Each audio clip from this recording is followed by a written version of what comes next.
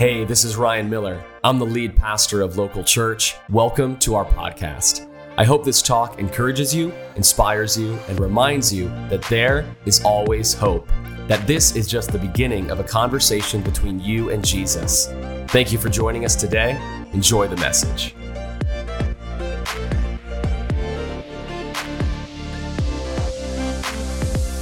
Privilege it is to speak and share with the local community, the people that we do life together with every single day. And so, as you saw, Pastor Ryan's not here this week. He'll be back next week along with Pastor Adrian. But they deserve some rest, man. They're great leaders. They're wonderful pastors. Yeah, we can clap for them. Honor them. Pastor Ryan asked me a little while ago if I'd share, and so I started to write down some notes on a Saturday morning and take a look at some scripture, and then I just felt like God laid something on my heart for this church, and I didn't know when it was going to happen, but after I wrote it, he asked me to speak, and sort of actually the day and time that I was supposed to speak got delayed a couple of times, and so I was like, that's fine. But I truly believe that God's given us a word, given us something for our church, for our house. And if you're a first-time guest, we love you. We're glad you're here. Welcome home. And if you're a part of the family of God, then this is for you too. But just want to encourage our people, our family, our local family this morning with a passage of Scripture from Proverbs 24. And this passage of Scripture speaks about the lovers of God. God identifies us in this passage as lovers of God and as family with Him, as sons and as daughters in the family of God. And he speaks to a couple of different things that I want to highlight, but we'll get to the heart of it in just a second here. But in Proverbs 24, verses 13 through 21, it says this: "Revelation knowledge is a delicacy, sweet like flowing honey that melts in your mouth. Eat as much of it as you can, my friend, for then you will perceive what is true wisdom. Your future will be bright, and this hope living within you will never disappoint you." It continues on, and we're going to look at that in just a second, but I want to pause and take that in for a second, and not just skip over something really powerful where God tells us, hey, I have wisdom for you, I have insight and understanding. I've never heard anybody tell me, man, I could use less wisdom. I could use less understanding, right? So this is important for us to lean in, because what's coming is wisdom. What's coming is revelation from God. He speaks through Proverbs here so powerfully to us. And how many of you know sometimes wisdom, it's good for you, but it's not easy to take in. And so some of the things that we're going to talk about might challenge us, and that's okay. And some of the things we might be walking out, and I know I am, because this is preaching to me and something that I'm working out, that I'm just sharing with you, that I think applies to where we are as a church body moving forward in our walks with the Lord together. He transitions after that, after this kind of invitation to latch onto and taste this wisdom. And there's kind of two phases here. First, in verse 15, he says, "Listen up, you wicked, irreverent ones. Don't harass the lovers of God, and don't invade their resting place. For the lovers of God may suffer adversity and stumble 7 times, but they will continue to rise over and over again. But the unrighteous are brought down by just one calamity and will never be able to rejoice again." I love this first section of the scripture because God speaks to us as our provider, as our defender, as our father, right? Towards any adversity that might face us, towards anybody that we might be in conflict with or might be kind of like a hostile relationship, he says, listen up, not my kids. And I like that. I like that part of our Heavenly Father. I like that we have a God that goes before us. I like that we have a God that's inviting us into more and protecting us and looking out for us and makes it personal. But also he transitions here in the second half and kind of turns back to us and says, all right, now that I've taken care of that, we've got to have a conversation too. There's some things in this relationship between you and I that I need you to walk out, that I need you to grab a hold of. And in verse 17, he says, "Never gloat when your enemy meets disaster. Don't be quick to rejoice if he falls. For the Lord who sees your heart will be displeased with you and will pity your foe. Don't be angrily offended over evildoers or be agitated by them. For the wicked have no life and no future. Their light of life will die out. My child, stand in awe of Yahweh. Give counsel to others, but don't mingle with those who are rebellious." So he finishes up with some great counsel, with some hard words that we're going to dive into today. So let's pray over this time together that God would speak, that it wouldn't be my words, but it would be exactly what the Holy Spirit wants to speak today and teach us. God, we're so thankful. We're so thankful for you, and that you would invite your son Jesus into this story and into our lives, that you would boldly proclaim that we are lovers of God, that there is purpose in our lives, Father, and that you would stand with us as we seek to walk it out. Father, help to teach us this morning. Help our hearts and our minds to be teachable and moldable so that we can leave this place better than when we walked in, closer to you. Father, it's in Jesus' name that we pray. Amen. Amen. Amen.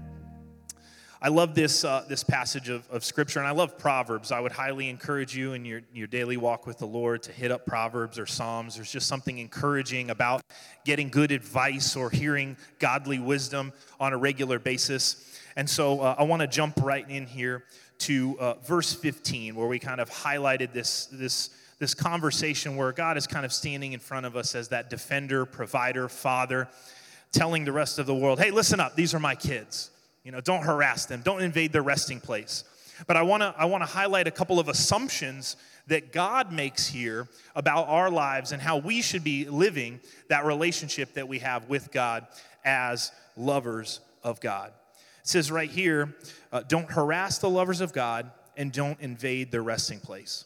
The implication that God is making here is that there is a resting place in your life. And I know we spent a whole series talking about this, right? The ruthless elimination of hurry. Pastor Ryan did an incredible job talking to us about how we need to slow down, how we need to rest, how we need to invest in our personal relationship with God, reorient our priorities. All of that stuff is important. Rest is good, but having a resting place, a place of rest, is better. And I think the church terminology in the last few decades that have come to represent this idea of a place of rest is the quiet place or the secret place.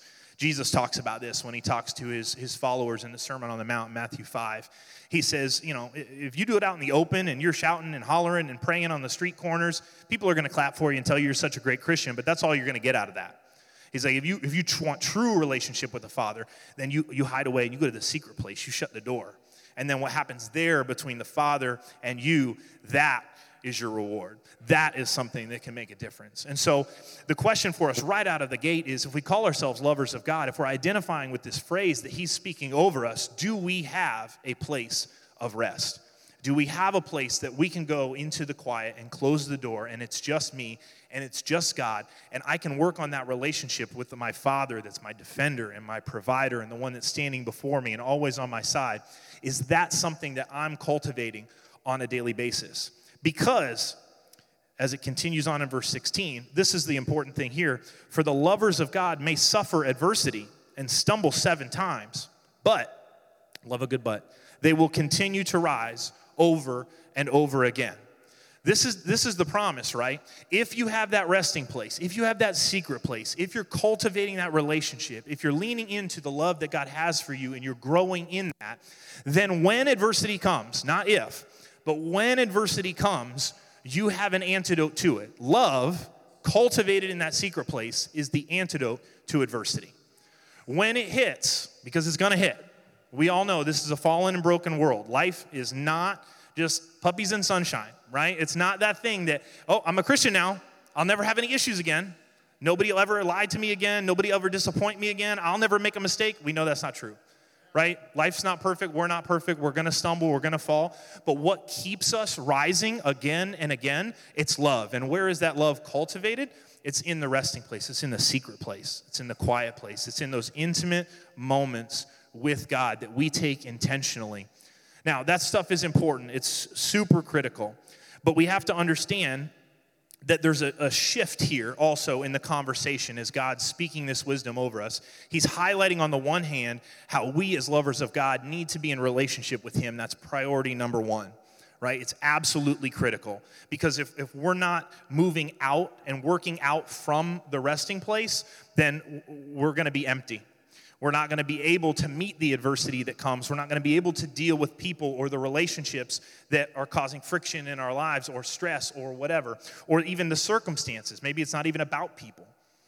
But ultimately in 17, there's this shift, and God goes from kind of telling everybody that's maybe hostile or frictional against us, that, hey, these are my kids, and saying, hey, we're going to take care of this together in the secret place, he turns around and he starts to have a conversation with us.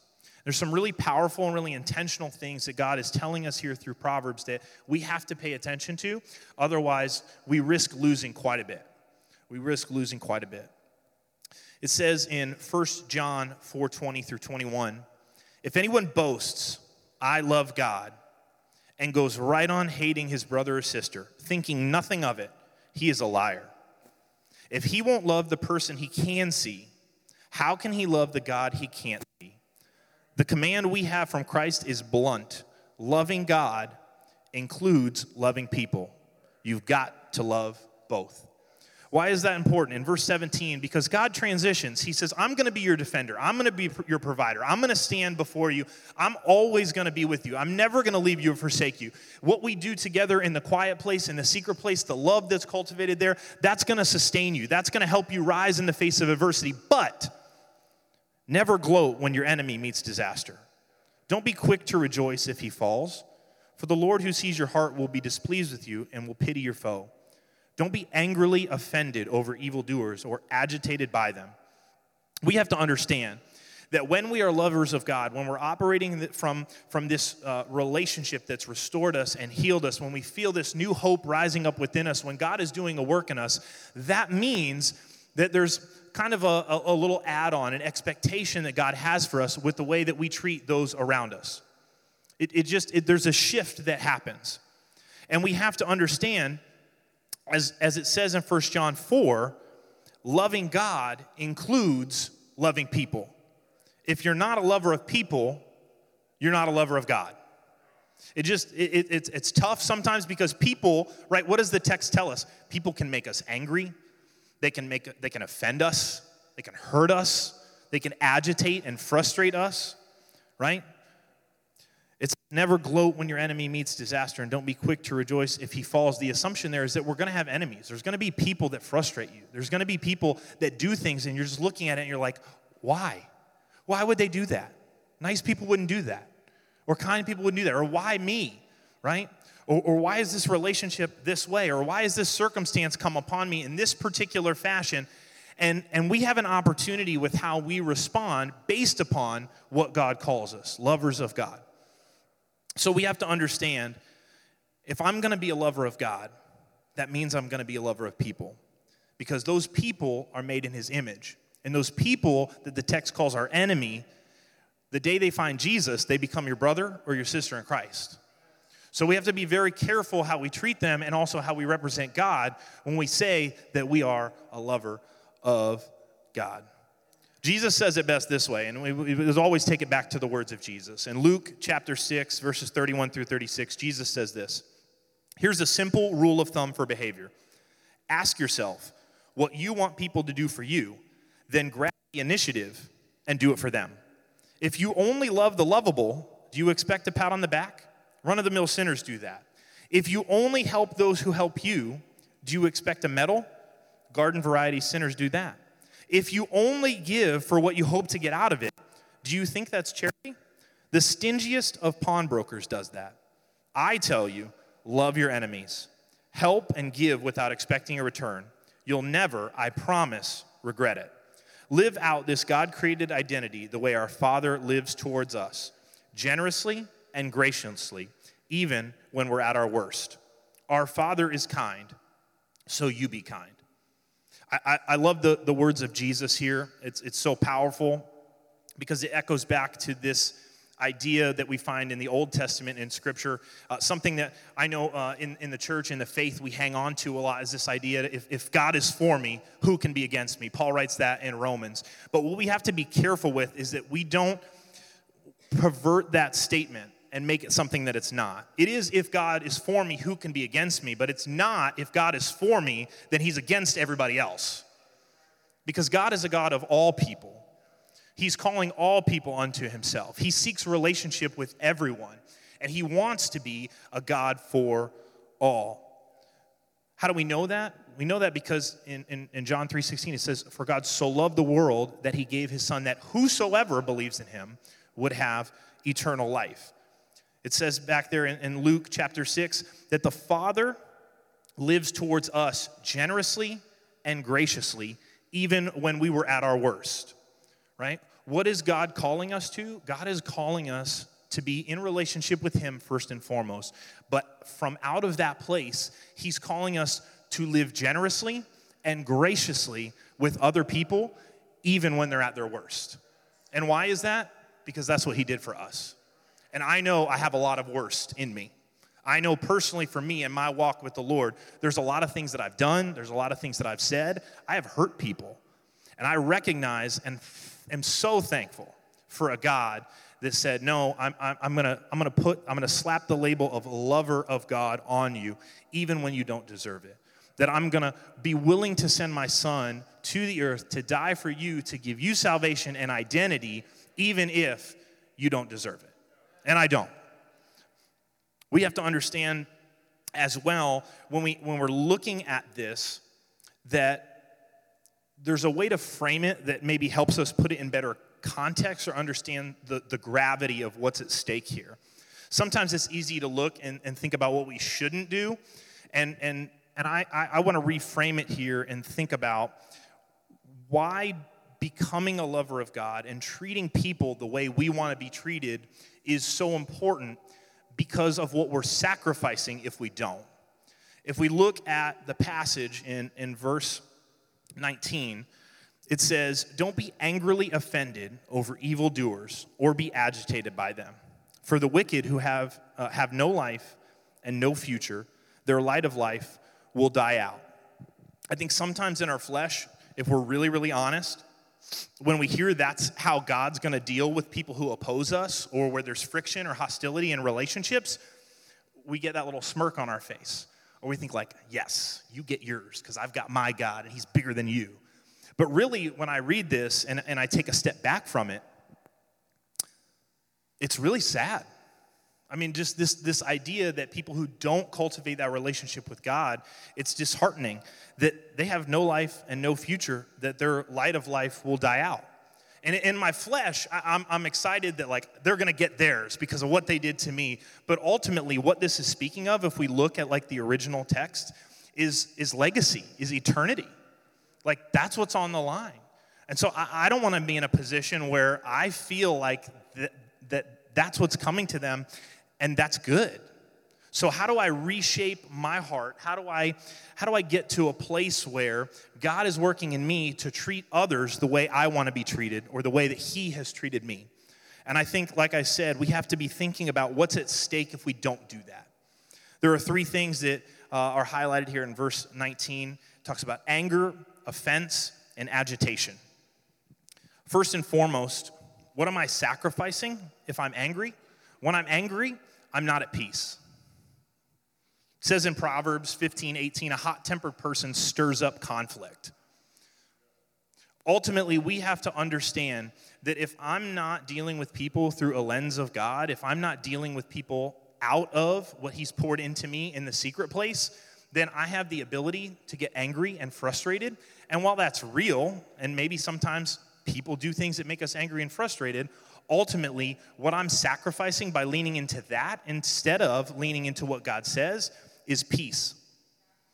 And sometimes, and maybe right now across the world, what we need a lot more of, or I was going to say a little bit more, but a lot more of, is peace. Just ultimately, I see a lot of discord when you go on social media or we just walk out in the streets or you try to have a conversation about things you didn't even think were controversial. Peace. When I'm angry, I'm not at peace. I'm sacrificing that. Second, when I'm offended, I'm not advancing. Proverbs 18:19 says this. It says, "It's easier to conquer a strong city than to win back a friend whom you've offended. Their walls go up, making it nearly impossible to win them back." I think it's so great that the Bible tells us about what our friends are like when we offend them, but I think that we can twist this and we can take it into ourselves for just a second and say, when I'm offended, my walls go up, right? The drawbridge comes up, the gate gets shut, we dig in my heels, right? This person needs to understand, or else they need to come to me and say they're sorry. But really, what are we doing when we hold on to that offense, when we put our walls up, when we dig our heels in? What we're doing is we're closing ourselves off and we're keeping ourselves from advancement. And what comes with advancement? Opportunity, growth, promotion. We need to understand that when I'm offended, the thing that I'm sacrificing when I hold on to that, when I dig my heels in, is advancement. It is growth. It is opportunity, because I'm stuck in the past and what's happened against me or how I feel like I've been treated.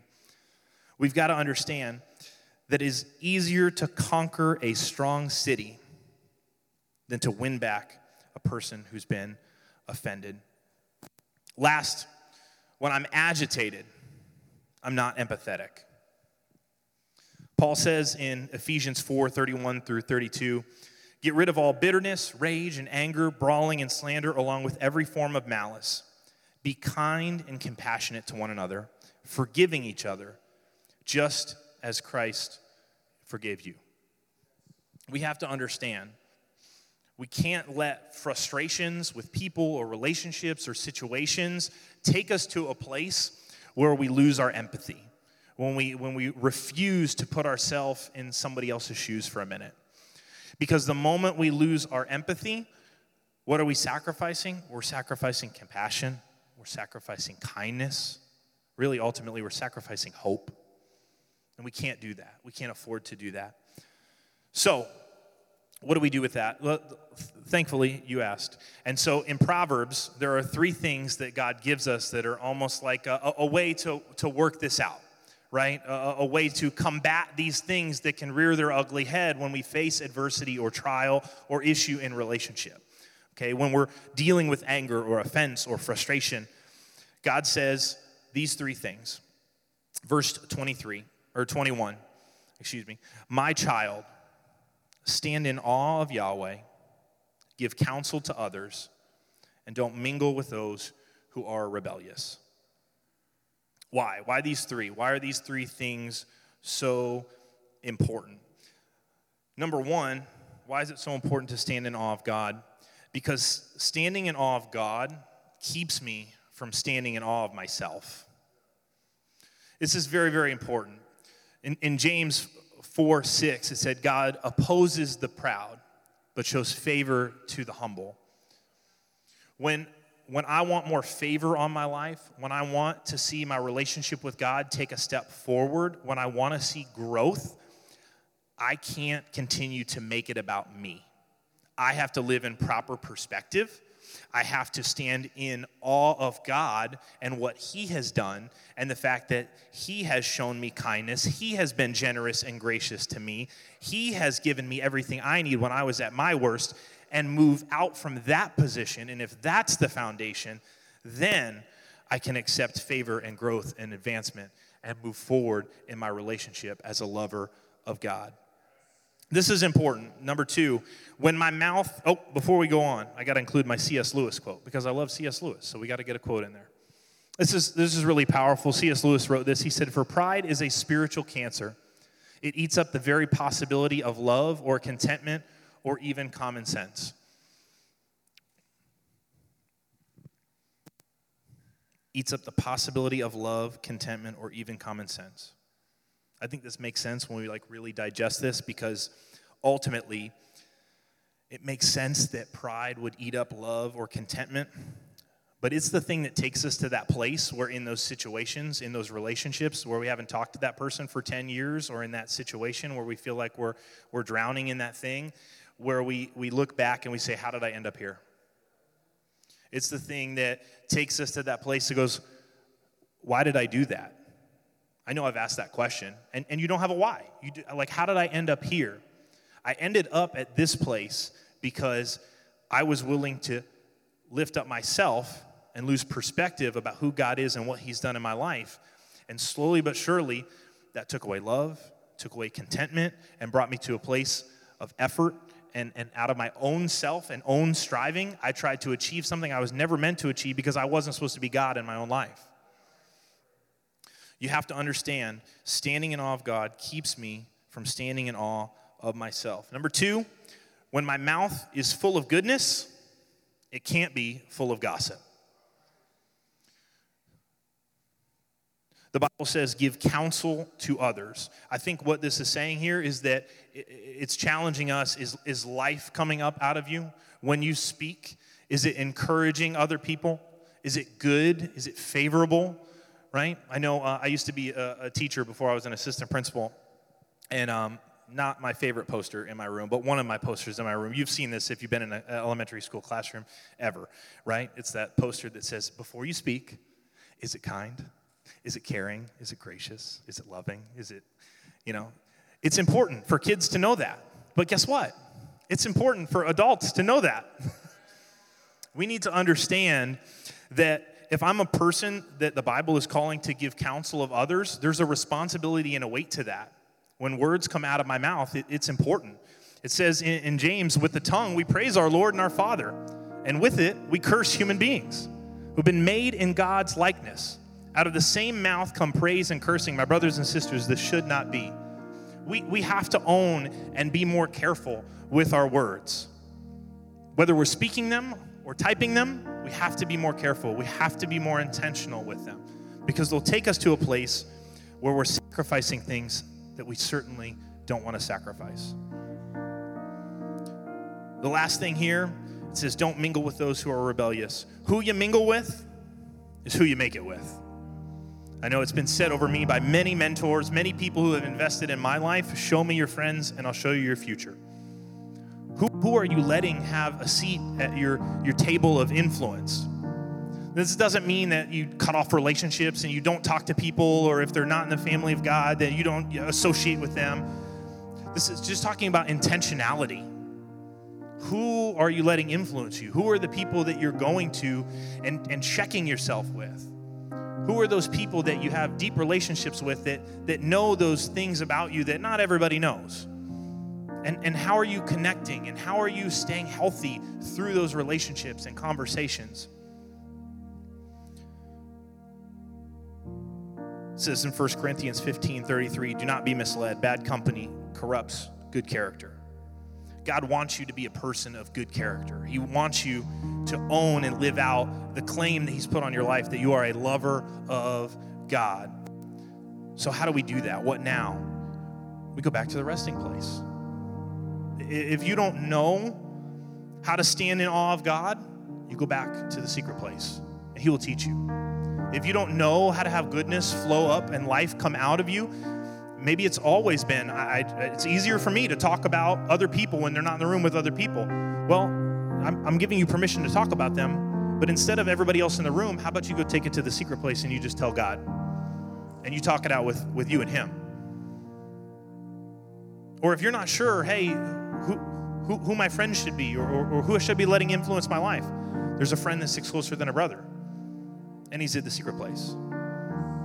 And so I don't know where all of this lands with each one of you, and I don't know where you're personally at, whether you're dealing with anger or offense or agitation or perspective with God or gossip or who's in your circle of influence or any of those things. But I do know this: God wants a relationship with you, and it starts in a place of rest. It starts in a place that you intentionally set aside for yourself and seek him. It starts with cultivating true love, true kindness, where there's peace, there's hope for advancement, there's empathy, there's goodness. That's what God wants for you. That's what God has for us as lovers of God. It's kind of heavy. You know, I felt when I was writing this in my spirit, and even giving it, even yesterday, I felt like, this is a lot to chew on, and it is. It's not easy. I don't stand up here and, claim to have done all those things perfect all the time. And I don't think that anybody should leave here with an expectation of perfection. What you should leave here with is knowing that as a lover of God, I may suffer adversity, and I may stumble 7 times, 8, 10, 70, but I can rise again. I can continue to rise over and over again, because God's revelation knowledge is there for me, if I'm willing to step into an intentional space of rest, a secret place, a quiet place with Him, and shut the door and work on it. So let's pray over the service today, over the word today. And whatever God's challenging us with, that it would not be fruitless, but that we would move from this place with purpose and intentionality. Thank you so much for joining us on the Local Podcast. I want to encourage you to take the message you just received and allow it to go deeply into your heart. Let Jesus do the deep work that only He can do. A special thank you to everyone who gives to Local Church. Your generosity makes this podcast possible and creates life change for so many people. You can be a part of spreading this message by going to local.church/give. You can also subscribe, rate, and share this message with your family and friends. Thanks again for listening. God bless you. Have a great day.